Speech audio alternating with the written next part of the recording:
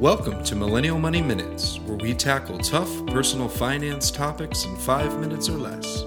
With your host, Grant from MillennialMoney.com and Matt from DistilledDollar.com. Hey everyone, today we're going to talk about being strategic with your money. So this is a topic I've really been diving in a lot lately. I've been on a lot of phone calls and email exchanges as I'm preparing for this workshop that I'm about to run from Distilled Dollar. And what I've been noticing is a lot of people are saying, hey, I know how to invest, or I know how to save, or, I think I know how to build wealth, but I don't have the full strategy in place. And so basically, this comes back down to this principle of, being strategic and intentional with our money in the sense of, having that framework in place, having that, again, the strategy there. There's an old quote there's a couple of old quotes I've really been thinking about lately, but it's basically this idea that before the battle is fought, it's already won or lost. And Sun Tzu.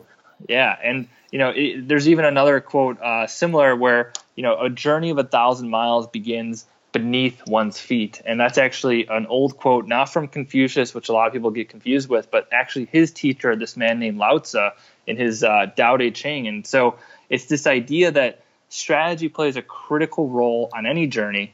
And so I would say when it comes to money, a lot of people from the experience I've had, especially this last week preparing for this workshop, they're stuck and they say, I know how to save money, but once I save it, I spend it because I don't know how to invest it. And so it's understanding each component of the basically all of personal finance. So being, insured, being, knowing how to invest, having the right approach. And so it can be daunting, but I would say the big takeaway that I'm trying to share here is that you don't need to master each individual element of the financial game. What I would say is, just strive to be competent in any area. So when it comes to, say, investing, you don't need to know the entire stock market. If you're able to just understand that by buying a broad-based index fund, you're buying a slice of the whole economy, that's reaching a level of competence where you can invest your money confidently, comfortably for the long term. And then maybe, over the years, then you can dive more into investing and discover different ways. So, I would say the big part about strategy is understanding where your weak points are and then developing a level of competence so you're able to fill in that gap and move forward. So Grant, what are your thoughts on strategy when it comes to money? Oh, man. Strategy, as you know, is one of my favorite all-time topics. That in putting it to money, it's my two all-time favorite topics. I think really the most important thing when it comes to money optimization is like a lot of things, learning to say no and staying the course. And so we're in a world where there's more messages than ever on what you should do with your money, how you should invest it. There's more noise. I mean, every day it's like another article, the stock market or Bitcoin, or you need to do this, or you're not going to have enough for retirement.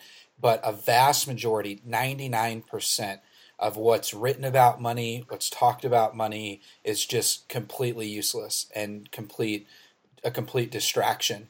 And so from a strategy standpoint, it's about saying no to all those other things. And to your point, Matt, staying the course once you have the course mapped out.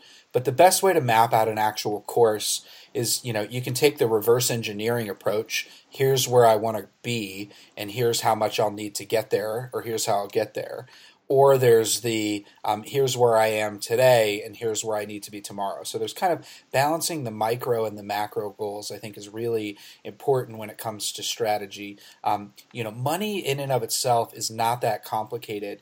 And, I like to always say that when it comes to optimization, it's almost you almost always want to make the mathematically correct decision.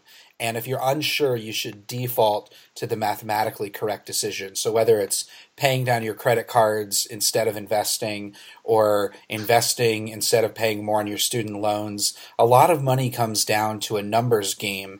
And the same thing with tax efficiency. You want to invest as much money as possible in tax advantage, tax efficient accounts while you're making money, so you can withdraw it in the future at a lower tax rate or when you're maybe making no money. And so a lot of these kind of money principles really come down to the math, tax minimization, and You don't have to reinvent the wheel, but my point is that you should say no to almost everything that you hear and stay the course, because everything else is just going to be a distraction. Yeah, absolutely. And especially when you say learning to say no, because we're exposed to that hot tip, the next cryptocurrency that's going to blow up, and it's that I think is where once you develop that level of competence, you feel comfortable saying no because you have that resource and you have that strategy already in place. You have that path that you're already walking down.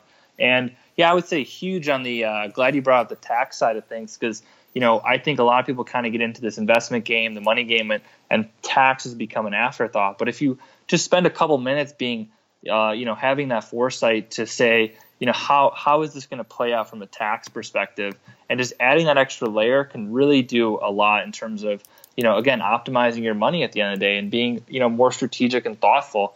That's something, again, I've been learning a lot. And so, one quick, if you're interested in that, I'm releasing this week a workshop called the 4 Pillars of Building Wealth. Check out distilledollar.com. and you'll find out all about it. I've been, big props to my wife, who's also now my video editor. She's been helping a lot with putting out some videos that we'll be doing this week. And yeah, I would say, being strategic is a big component of being on that journey. And, at the end of the day too, by just being a little, spending some time on being strategic, you're able to figure out money, and then you're able to get back to enjoying life in a way that, brings you to another level. Because now that you've got money figured out, it becomes that source of joy, and it eliminates all that extra time spent stressing about the bills or stressing about, how am I going to be able to afford this? So this is Money Strategy. Thanks for listening, and we'll chat with you soon. Thanks for listening to Millennial Money Minutes.